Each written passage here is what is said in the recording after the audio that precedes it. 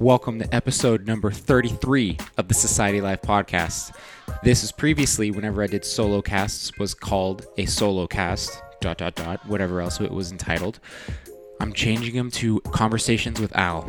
This conversation with Al is going to be structuring a morning routine. So, there is going to be a few little change-ups to this episode as well, but I'm going to just kind of go through the outline of kind of what's entailed for this. So, whenever you have a morning routine, it's supposed, in theory, something that kind of primes your day, kind of gets you going for motivation factors. When I have mine structured based off of a bunch of different philosophies that I've tried probably since 2015 when I started taking this stuff a little bit more seriously. One thing that I have found is I don't like necessarily prescribing to one's notions. And you might say to yourself, well, you just use the morning routine and that's someone came up with that theory. Which, you're right, it is. But the idea behind it is things that resonate with me. So everything that I've gone through or that I'm going to go through right now or in a little bit to structure a morning routine are things that I'm currently doing but have changed or evolved from whenever I started doing them. So they're only things that hit home with me.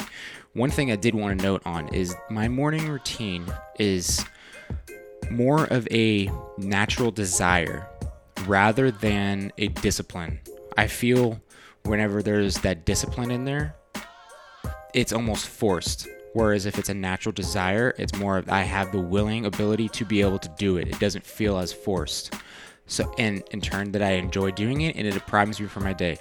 And then, yes, it will change. It has changed. It's changed a lot. And maybe 5 years from now, it'll be completely different, or I might not even have a morning routine from 5 years from now. But I currently use one now to kind of upregulate my day just a little bit. So, with that being said, another thing that I wanted to start doing with Conversations with Al podcast was a little introduction or statistic kind of around the theory or the thesis that I'm going to be going over in this topic. So, mindset. I have pulled up interview statistics of 343 different morning routines. These are just statistics, so take with it what you will. And then where they have this data broken up is you got 56% of the participants were females, 44 were male. And then this page was updated every week until the closing down of the page. So I believe the owners of the page just got tired of doing so much morning routine statistics.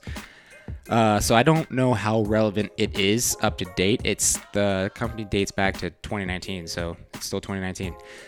But so these different these different averages kind of all tie in together with a morning routine. So you got your sleep average, which is 7 hours and 29 minutes.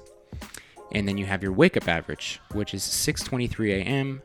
Your bedtime average is 10:57, and then 35% of people snooze on their alarms. Once again, I don't know where these numbers are coming from. Like what part of the geographically, where are they at around the world? I believe it's probably just the U.S. Going into 73% of people use an alarm. So that's interesting. I wonder how the other 33% or 38% wake up. I'm not good at math. 63% of people start their day with meditation or practice yoga of some sort. 79% start with exercise. And 68% sleep on the weekends. Then there's some graphs on here about time of sleep. And then routine longevity, which I thought was super interesting. So it goes off of 3+ years for 1 month to 3+ years. 65% of participants have followed their morning routine for over a year, whereas 6% have been at it for less than 3 months. So if it's something that resonates with them, they'll stay consistent with it. So a lot of people drop off whenever they do something like this. It's going back to that self-discipline. It's like when you're trying to force yourself to do something that you don't like doing, and that's probably why it's not sticking, is because you're disciplining yourself. Change the word to desire and make it more of something that's natural to you. So, there's still more. And then 50% of people check their emails when they get up. 63 check their phones immediately. 37 keep the same routine on the weekends, which is pretty impressive because even my routine falls apart on the weekends too, but I designed it that way. And then their first drink, 59% of participants drink water first thing in the morning, but 28 have coffee and 8% have tea. Favorite breakfast foods are eggs, oatmeal, and bread are firm favorites, is what they say. And then, yeah, these statistics are from 2019. Does not say where. I will put the link in the show notes, but I thought it was a little bit interesting to start the podcast off with a little bit statistical knowledge going into the episode. So the value from this episode is going to come from discovering your own personal truths and desires for structuring something, if you wish, to help prime your day. All I'm doing is just guiding a light on different variabilities or possibilities for something like this. So that's where the value is going to come from, discovering your own truth. Trying things, if it doesn't resonate, don't do it. It's probably not it. It's got to be a natural desire to do it, and this is just my opinion. Okay, so I'm going to start with my personal wake-up time. I played around with this. I've woken up anywhere from 4:30 a.m. all the way to 9 a.m. The times that, there's 2 times, and it depends on the seasons. The times that I have found work the best for me is 5:30 in the wintertime and 5 a.m. in the summertime. And that's based off of seasons. I like getting up when it's completely dark. That's something that I just like naturally doing. The feeling of just getting up. Number one, not having any distractions at all because it's completely dark and everyone else is still sleeping. At least where I live at, everyone else is still sleeping. So that feeling of accomplishment hits home for me sometimes in my mind. I don't know why. But yeah, 5:30 a.m. in the wintertime, 5 a.m. in the summertime. Going into next, so what I do when I get up after that is I have this morning drink. Some people call it a morning cocktail. I'm currently fasting, so my drink, I keep it below 50 calories based off the studies and the research that I found. Going over 50 brings you out of a fasting state. So my drink will consist of cayenne pepper, half of a lemon, I'll just squeeze it, and then Himalayan salt. Something else that I'm also experimenting with is bee pollen. So that they're just little, I believe they're just honey pellets. I'm not exactly sure. Bee pollen. Maybe they're not. But they're for allergies and sinuses. They just look like little pellets. But that's just something I'm experimenting with. Those 3 ingredients I mentioned before is something that I typically just stick with altogether. So after the morning drink, this one has been hit or miss for me because it's been hard and it's been really sticking, or it has been hard for me to get a routine around it. And this is something that I've done for 4 years specifically. I know this one to a T. Is different meditation or stillness practices. So I've tried different, as far as like counting your breath, Zen meditation, breathing meditation, like hardcore breathing meditation. There's been a few different meditation exercises that I have found that do not work. And that's a personal opinion. Like I said, maybe it works for you. Who the hell knows? So what I have found is, and I don't use the word meditation. I've changed that word to almost a stillness. I will just sit in the complete dark after my drink, and this will probably only go for 20 minutes, and I'll just completely relax my body the best I can. Then I'll reflect. So I'm reflecting on, even when I wake up, I have thoughts kind of going at each other. So I'm reflecting on the thoughts. So I'm sitting back and I'm watching, letting these thoughts kind of just go at each other the best I can, and then I do not attach myself emotionally to any of it.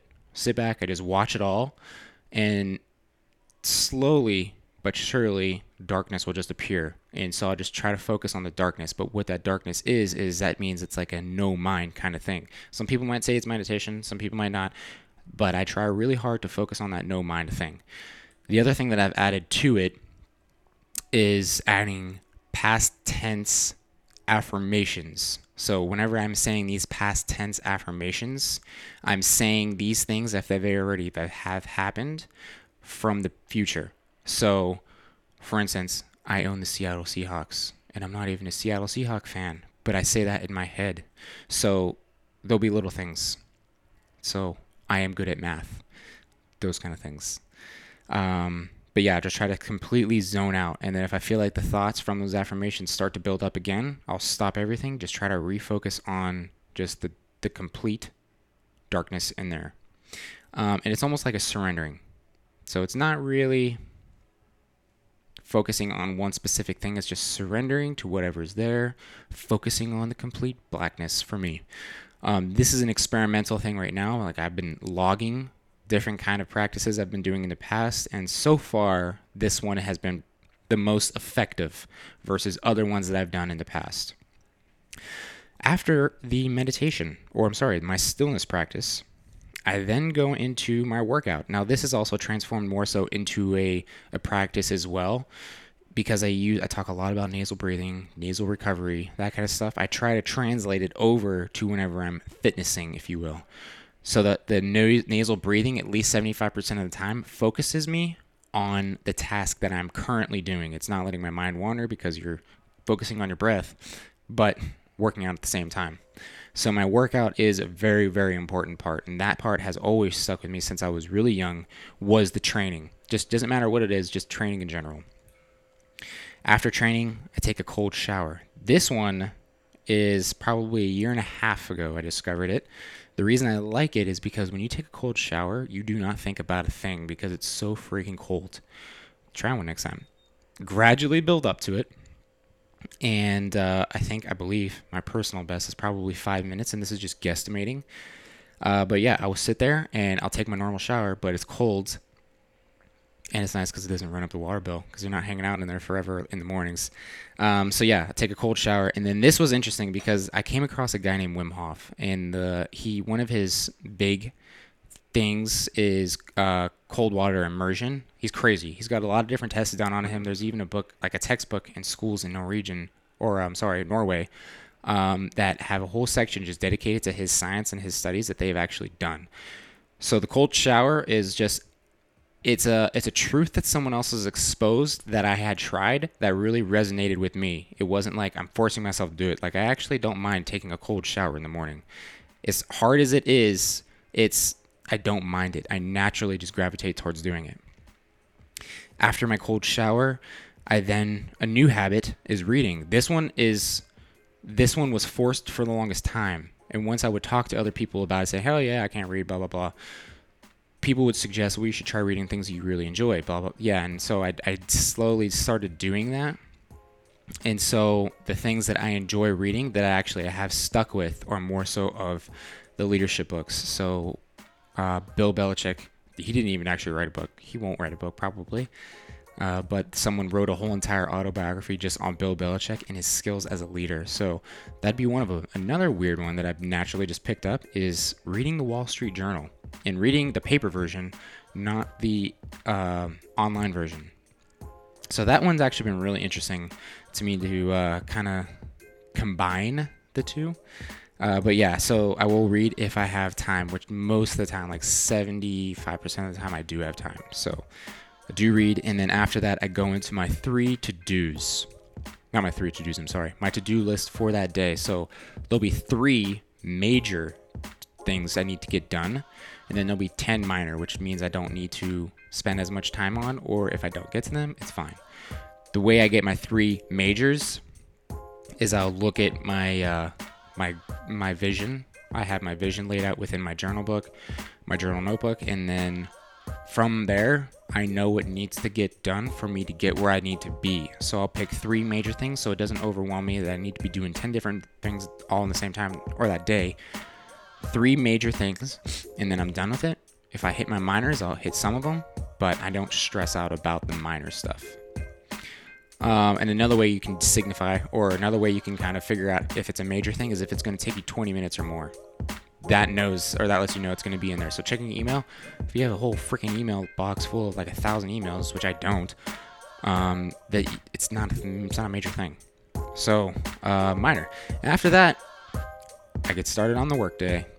And so this may seem long.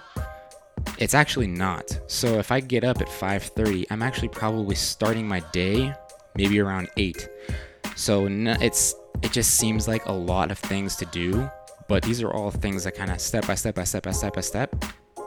open me up to exposure, because I've already done so much in just this small time period or window, or this small window of time. So that's it. This is a structuring and the building of a routine that has worked for me. So hopefully you can find some truth from it, maybe get some ideas to try it. Remember, if it hits you, naturally it's like, oh, this feels really good to do. Then maybe it's something that's natural for you to do. If not, don't force yourself to do it. Like, the meditation practice was not natural for me to do the different kinds of things for it. It's just natural for me to let my thoughts eat each other and feel like a full-blown war in my head. And I come out of it feeling a little bit more calmer. So it depends on what feels natural. So a desire for me to do.